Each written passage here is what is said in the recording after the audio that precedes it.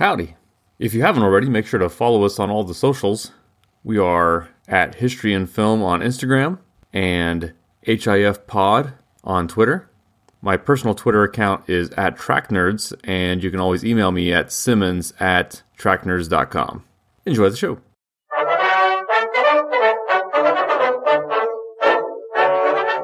So it's interesting to think that Netflix, that now has over 300 original movies, that's all just been within the last 5 years, and its first ever original film was Beasts of No Nation in 2015. Yeah, and what a debut, man. Yeah, and I almost wonder if its lack of any Oscar attention is because it was the first and they didn't yet know what to do with it. And there's still some hesitation in the Academy, or some members of the Academy that don't want to think, or don't think that Netflix movies should count. And so they get more nominations now, but they still struggle. I don't know. That doesn't really make sense to me, because as long as they meet the criteria, they meet the criteria. So who cares if it's a Netflix movie? I agree.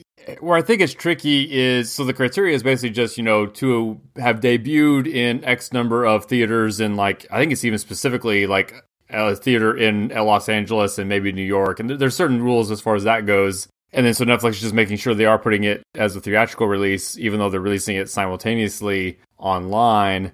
But I think maybe some of the hesitancy is just, it's just so new and not necessarily what was intended originally. And I think those rules are more to get a movie eligible within a year, not that you were kind of circumventing an online release, which didn't exist when these rules were written.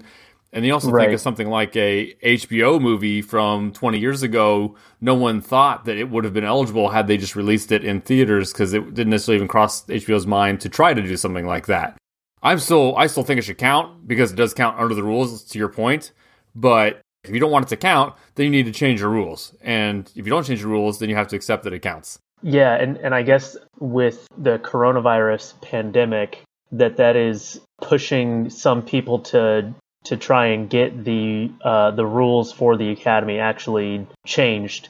Because, I mean, movie theaters, obviously this year, at time of recording in 2020, have been closed and will be closed for the foreseeable future. And even if there's, a vaccine and, all of us, everything gets opened back up to the way it was before, I think that the pandemic and the shutdowns of basically the entire economy, I think it's going to have a ripple effect. I don't think that things like cruise lines and Disneyland and movie theaters are going to, they'll still be a thing, but I don't think they're going to be anywhere near as popular or utilized as they were, as they have been. Right. It could take them years to rebound. And then obviously not just the theaters are the movie productions. So everything's got to get opened back up. And then it takes months to then get a film back up and going to where, so yeah, it's going to continue to be a mess. And yeah, they could maybe kind of have to change the rules to allow for some of this online stuff as well. But anyway, back to the film here today, which does give us a all too depressing look at child soldiers in the world. And this film is not based on a specific Civil War, and actually even the book it's based on kind of goes out of its way to not be a specific conflict. It does seem to have its most parallels with the Sierra Leone Civil War, however. Yeah, it's an unnamed kind of fictional West African country. Right. We know that it is in West Africa because we see at the beginning the ECOMOG troops, which is the Economic Community of West African States Monitoring Group, which seems to be essentially like a Western Africa UN, right? For all intents and purposes. Yeah. And so the members are Ghana, Guinea, Sierra Leone, Gambia, Liberia, Mali, Burkina Faso, which we were in recently with Bulad, and Niger. So those are the countries that make up ECOMOG. So it's set somewhere in West Africa. Yes. But they never mention a specific country, and they never mention like a specific leader or even really a specific year, which you can kind of, we're putting this movie in the timeline, I think, kind of based on when the book came out. Well, not when it came out, but when the book came out. Because it could really be any time from like, I don't know, maybe 1990 to the present. Yeah, even that, yeah, 80s, 90s, all the way up to, the movie came out in 2016, but any time during there, it could have been anywhere. And while this is something that's typically associated with Africa, child soldiers have been used all over the world and for centuries, frankly. I mean, even, there was people, you hear stories about people being 15, 16, even the United States signing up for World War I and stuff like that. Yep. Or Napoleon instead using troops. Or, obviously think back in ancient times, it wouldn't have been a thing. Or you think back to Braveheart with, throwing a kid on there wouldn't have been a thing. But it's only been in the 21st century where there's been these concerted efforts and groups set up to try to actively put a stop to it. It is already, it's against international law, but obviously it still happens because these people aren't afraid to break the law. And now in our story here specifically, it does serve as a great example of the lives of these kids and how they might fall into some of these crowds, even if it isn't dealing with a specific actual event. Absolutely. And our main kid is basically, they're just part of a village that they know the kind of war is coming through. It seems like there's kind of the official state-sponsored soldiers, and then there's the rebels, and the war is kind of just working their way toward their village. And they're just trying to hide. This is really reminiscent of conflicts that we've seen before, like in Hotel Rwanda, in Lumumba. Yes. But yeah, so his village they call it the buffer zone at the beginning of the movie. Right. So it sounds like it's kind of a no man's land between the government troops and the NDF, or the Native Defense Force. Which again, that's a fictional group. Like there's no NDF in real life, at least. If there is, it's not like this movie isn't about a specific group. But so those two groups are in conflict, and his village is kind of smack in the middle of their two front lines, and then that's kind of the impetus for the conflict in the beginning of the movies. You see his normal everyday life. It's almost like the way that the movie is at the beginning is almost just like your standard coming of age story. Right. Everything's peaceful. He's like messing around with his family, messing around with his brother. They're selling junk to the Nigerian soldiers who are kind of peacekeepers in the area. Yeah. It shows them they have their hustle where they block the road with a big tree branch and then get people to pay him money to move it. But then all of a sudden the two fronts start to kind of close in on the town at the same time. So that's when the conflict starts. So his dad is trying to get his whole family out, but there's only so many cars in the village, and he pays some guy all of the money that he has, and the guy will only agree to take his wife and his two youngest kids. And so Agu, who's the main character, who's I don't think it ever says how old he is, but he's probably about maybe 12, 10 or 10 to 12, yeah, 10 to 12 years old. Him and then his older brother, who's like a teenager, and his dad are all then left behind in the town to get killed, basically. Well, right. They try to hide at first, just kind of hoping that the soldiers or the fighting will kind of just pass through the village, but they start just kind of killing indiscriminately and looking, and then when they find them, they assume they're part of the rebels, and then of course they get screwed by the local woman. They which it was kind of a. That was a good example of like a Chekhov's gun, where they show her in the scene where they're blocking the road, and she comes out and she's just standing in the middle of the road yelling at him because she's mentally ill, some sort of mental illness, because she's just crazy, just yelling at him for no reason, basically. And then she's the one that they bring out to say, "Do you know any of these people?" Because they're all saying they live here, and she says, "I've never seen these people before in my life. They're all rebels." Yep. And they straight up say, "Yep, we're going to kill you now." And then so they just start to scatter, and Agu's the only one that gets away from his group. And after, we don't know how long, I guess he's running around, hours probably, he's running around alone, and then finally runs into this rebel army that at first, again, where the movie's going, but from his point of view, at first, okay, they're the people fighting the people that killed my family, so I guess they're the good guys.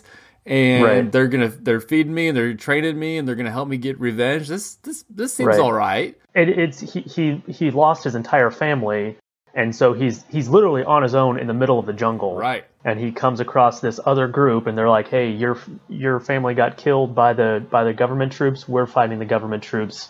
And it's kind of like his new family, basically. Right. Which, and again, these are kind of just how a lot of this happens in real life, where it's people who are kind of orphaned. Some kind of just, basically some volunteer for it, some kind of get captured into it, and some are kind of this mix in between where they just kind of stumble across it because they're desperate and have no other choice. And so it's very realistic that something like this would play out this way.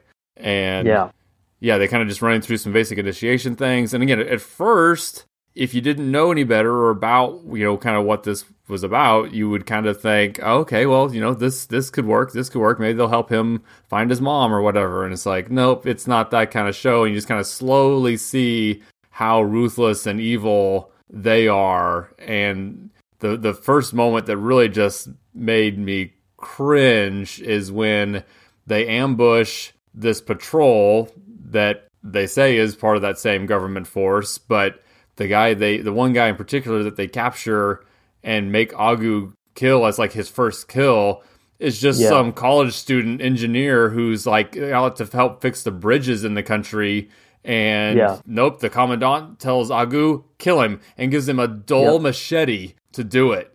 And you're just, and they like linger on it too. Like it's not a fast, it's him killing the guy isn't a fast process, but the Agu, it seems like it takes him forever to make that decision, which it would. I think it's right. He's just a normal kid. But it's, I'm sure also in that moment for someone to be in that position, I'm sure your perception of time is probably warped. But yeah, man, that's a harrowing scene, and I had to kind of look away. It was bad. Yeah. It doesn't cut. It doesn't cut away. There's like nothing is hidden. It's in the daylight. It's like full screen right in front of you. Yeah. Because the other kid, Strika, is also there with him. Right. He kind of joins in. He's like, he comes to help him out, I guess. But yeah, there's a lot of, there's several scenes like that in this movie. I mean, there are, as far as harrowing goes, of the violence, but also just the unblinking, where it's super uncomfortable to watch. Oh, right. When Idris Elba's character basically rapes Agu at one point, or not basically, he does, but it's just kind of, I mean, it's not explicit. It's kind of implied, but it's obviously heavily implied. And I really enjoyed the character of Strika, his buddy about his age who appears to be mute. I kind of assumed at some point that they were going to show that he had no tongue or something, but they never really did show why he was mute, did they? No, and I don't know if it was like he was mute or if he's just, I read it more as he was just so psychologically damaged that he just didn't speak anymore. Oh no, right. And even if he wasn't physically mute, he was mute. Right. Yeah. Because he's Agu's age, but he's been there way longer than Agu. So he's probably been in that army since he was like 8 or 9 years old. Right. And yeah, just an interesting character because he does there's almost like a rivalry at first with them, but they become kind of fast friends and grow to trust each other, even though Strika never talks. Yeah. And like he's at when Agu is molested by the commandant, Strika is the one who like comforts him and tries his best to comfort him anyway. Right, just gives him a shoulder to lean on. You can assume that he's going through the exact same thing. And that's the implication, that it's, I've done it too. You're right, that's heavily implied as well. And just kind of, it becomes this kind of cult of personality built around the Commandant character played by Idris Elba. And you kind of see how they're all just kind of loyal to him. And again, it's almost like a Peter Pan thing with the Lost Boys, and this is just all we have is each other and this little party that goes around, and we're looking for the battle, but for reasons like we don't even know what their goal is necessarily. And Idris Elba's character, he is very charismatic. Right, reminds you of like an Idi Amin type. Yeah. At the beginning of the movie, he's almost likable. Exactly. When you first meet him, before obviously you find out all of the child rape stuff later on, but when Agu first meets him, he's almost like he's a charismatic, likable father figure, basically. Right.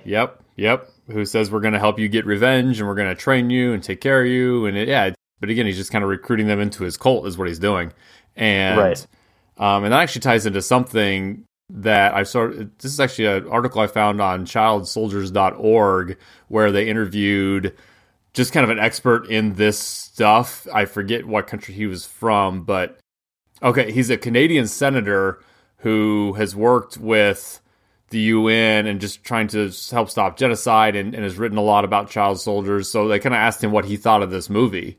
And he basically said, it's solid, it's compelling, it's a good film, but he said it's also just super simplified, which, again, kind of obvious that it would be simplified. But the quote here near the end of the article talks about, he says, I think the film could have done more to show the indoctrination of the children and the psychological battles. It needs to be more nuanced than just African kids with AK-47s. Yeah. Which I think is valid. Although I do think there is, I think it gives some service to that indoctrination and the psychological stuff. But I think his point is like, that's the bulk of it. If you think about how much time they're spending with these groups, it's going to be predominantly the psychological stuff, and the battles and the guns is probably actually going to be secondary, which does make sense. Okay, so yeah, then in the film, so again, they kind of hope that we're going to end up seeing Agu's mom, because they're kind of making progress toward Taro, and then maybe try to get to the capital. And they do run across a woman at one point, and I was actually kind of confused by this. Did they do an actor switch because it was kind of illustrate what we were seeing through his eyes? Because I thought it was his mom at first, but it was just someone else. Okay, at least I didn't think it was an actor switch. I thought it was just him mistaking because they are invading this town, and this is actually it's another one of those scenes that's really hard to watch. But I did think that it was a very effective use of a long take, because they invade this town and it's a single take. It's like several minutes long. I don't know how long exactly it is, but it's probably about 5 minutes or so of them, going through this building and like looking through all the rooms. And then they come across this woman who has 2 kids, and Agu is basically so psychologically broken that he thinks that it's his mom, and like runs over and like grabs onto her and is like hugging her. He's like telling her, I've been looking for you. I've been trying to find you for so long. And then basically realizes that it's not his mom, and then gets upset, gets angry. Right, calls her a witch for tricking him. Yeah, calls her a witch, says that she's trying to trick him. Strika he is beating one of the little kids, like a 2-year-old, in the other room. So he goes into the other room, and this is all one take. There's no cuts. I didn't even notice that. You're right. Yeah. Yeah, it's all one take, no cuts. It's like unblinking. It makes you feel, I don't know. It makes you feel like you're there, and that you can't leave and you can't look away. And because the camera isn't the entire scene. So he goes and he's like kicking the little girl in the other room. Then he comes back into the first room, and there's a voiceover in his head, and I forget what he says, but he's basically like talking to God in his head. Oh, right. And then goes back into the first room where the woman is being raped, and he shoots her, and then that's when it cuts. But I think that scene is like the peak of the horror, I guess. Right. Because then after that point, it kind of slows down on the violence and the war stuff. I mean, there is more throughout the rest of the movie, but that's like the peak is when they get to that town, because that's also the town where they tape the grenades in the guys' mouths. Right. It's we're getting close to the point where Agu starts second guessing everything, which, well, honestly, I guess after he gets molested is probably the first time he starts second guessing things, but he's still committing atrocities after that. And so they get to where the overall general is. Idris Elba's character is actually just kind of in charge of this one battalion, but they're still answering to, the higher up guy who's kind of responsible of all of them.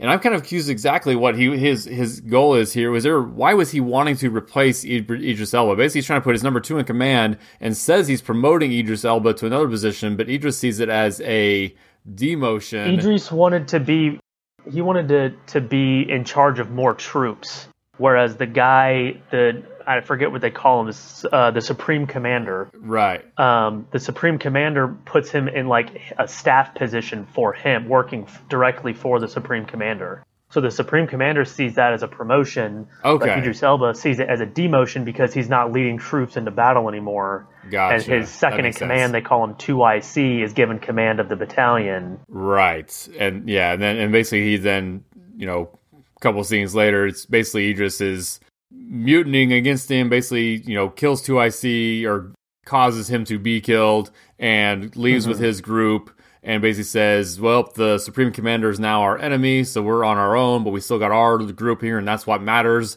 But then it doesn't take long before now they don't have any resources because they're not getting any other support. And there's basically a mutiny where they all just leave and surrender. And Agu seems like he might, a couple things. One, he seems like he might be the only one that stays behind with the Commandant. It seems like he might be the one to actually kill the Commandant. And then ultimately they just kind of all walk away, which I thought was probably the best way to handle it. Right. And then they surrender to like the Nigerian UN troops. Mm-hmm. Yep. And I'm pretty sure that because the way they played it, I'm almost certain that one of the guys there that they see recognizes Agu from buying that TV from him at the very beginning. Just like the way they kind of locked eyes for a second, and they don't. But I appreciate the way they didn't necessarily dwell on it. Like it was there, but we're not making it a thing because it's too chaotic, and that's how real life would work. Where it's like, was that the person? Right. Maybe it wasn't, and then we kind of see him dealing with some of the equivalent of a social worker or whatever, and because he's like in a missionary run school. Yeah, and that too I think was really interesting because it shows just how psychologically broken and indoctrinated some of the other kids are, because he's there with like 3 other kids. And 2 of them end up leaving. They say, "Hey, this missionary school isn't for us. We want to go back to the war." Oh, right, They run away from the school to go back and join the NDF. And Agu and his friend that he makes at the school are like, they're trying to convince them not to. Like, we have food and shelter. Food here, we have clothes here. Right, we have shelter. We're learning. They're teaching us stuff. Why would you? And they say, well, this we have to go back and fight the war. It's more important. And then they run away from the school because they've been so brainwashed that's what. So so they didn't mind getting away from the Commandant, Idris Elba's character, but they still felt that the war itself was important and they needed to go back to continue it. Yeah. So the book I've never read, but I've been aware of it for a long time, and I probably should get around to reading it, is A Long Way Gone. So unlike Beasts of No Nation, which is kind of a fictionalized account that kind of just encapsulates actual events, A Long Way Gone is actually a memoir by Ishmael Bia, who was himself a child soldier in Sierra Leone. And so I've heard it's great. I'm probably going to I'd say I'd recommend it just based on its reputation, but I myself have not gotten around to reading it. Are you familiar with A Long Way Gone and Ishmael Bia? No, I'm not. I wish there was a book site review that was kind of as reliable as Rotten Tomatoes or even an IMDb, but I haven't had a lot of luck with those. I guess I could check it on Goodreads, but it seems like everything seems to be pretty high. Books seem to be in a much smaller window. They're all rated about a 3.5 to a 4.5 out of 5 on Goodreads, so it's hard to find a lot of wiggle room in ratings on stuff like that.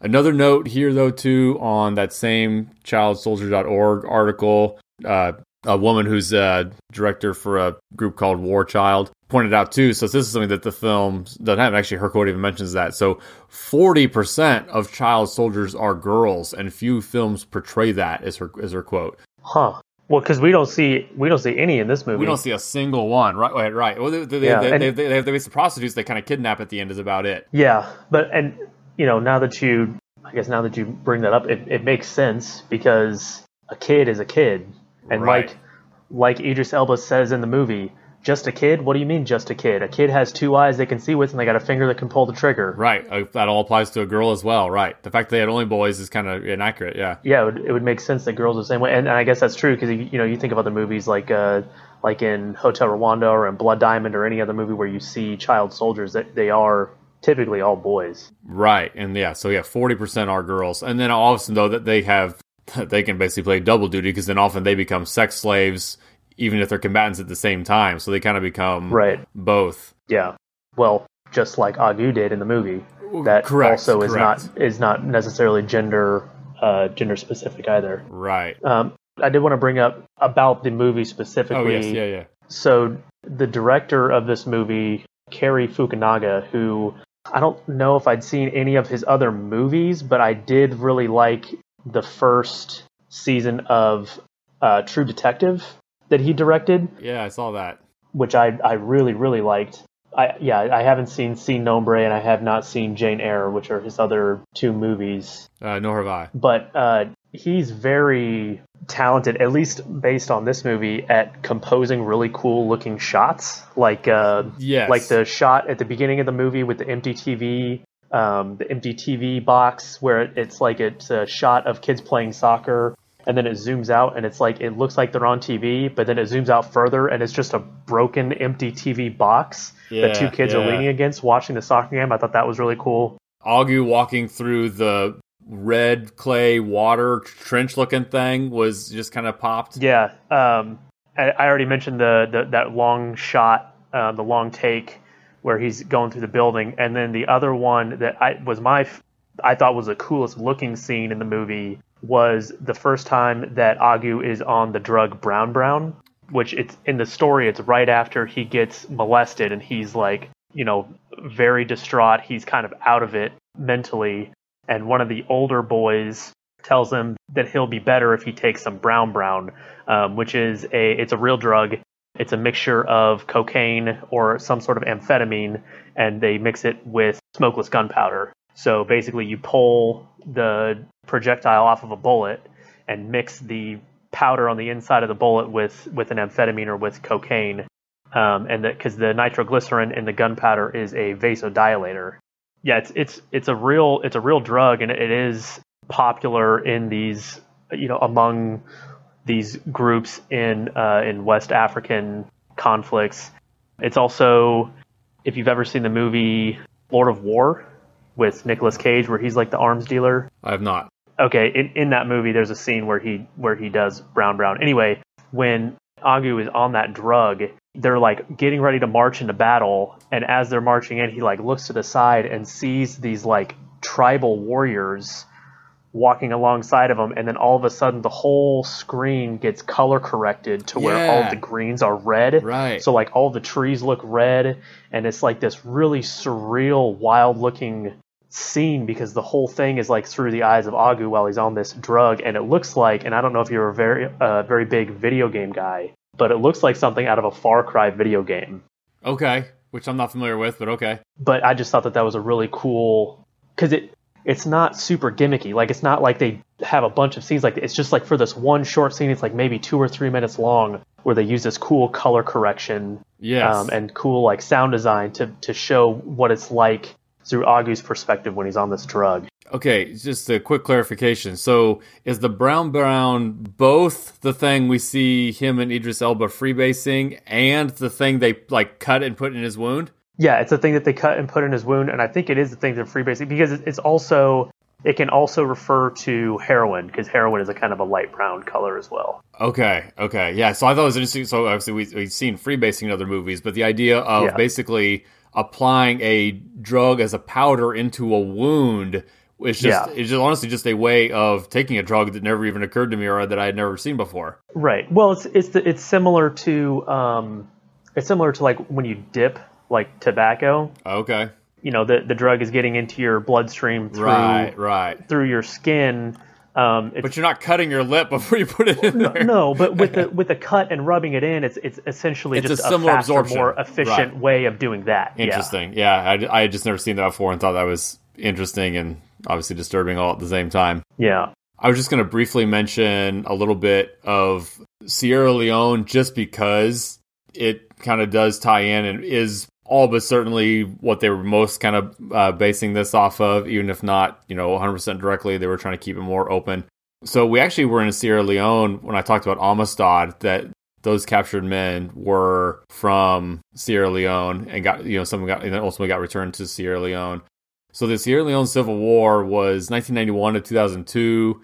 Basically, it was just initiated by, a military coup. It's a lot of the standard, almost at this point, stereotypical African conflict, coup, warlord type stuff. So yeah, it was an 11-year-long conflict that ultimately, with the help of the UN and the ECOMOG with Nigeria and everybody, they were just kind of able to finally put down the rebel. But it was complicated too, where it's like, there's the one rebel group, and then part of the army that helps overthrow that rebel group kind of then takes power itself and joins with that initial rebel group before, again, then like a decade later, you finally have the UN putting everything down.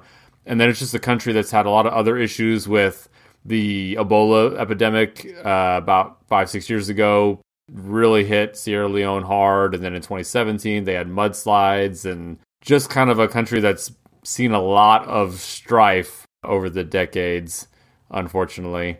But it does say today they're a constitutional republic with a directly elected president and legislature, so that's nice as long as everything's on the up and up.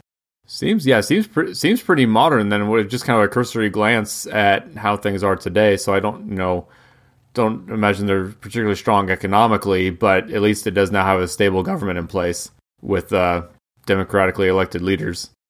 Yeah, mostly an agriculture-based economy. 2/3 of the population, deals with subsistence agriculture within the community. Mining is big. We do see a gold mine in the movie. That's like the spot where they're hanging out for. I think they're there in the movie. I think they say that they're there for a couple months right before they actually desert the commandant. I almost think they didn't use Sierra Leone specifically in the movie and the book it was based on, just so they weren't tied to anything. It was keeping it more broad, but it seems pretty certain it was heavily inspired by Sierra Leone's conflict specifically. But again, child soldiers we already talked about are seen all over the world, even today, Southeast Asia, South America.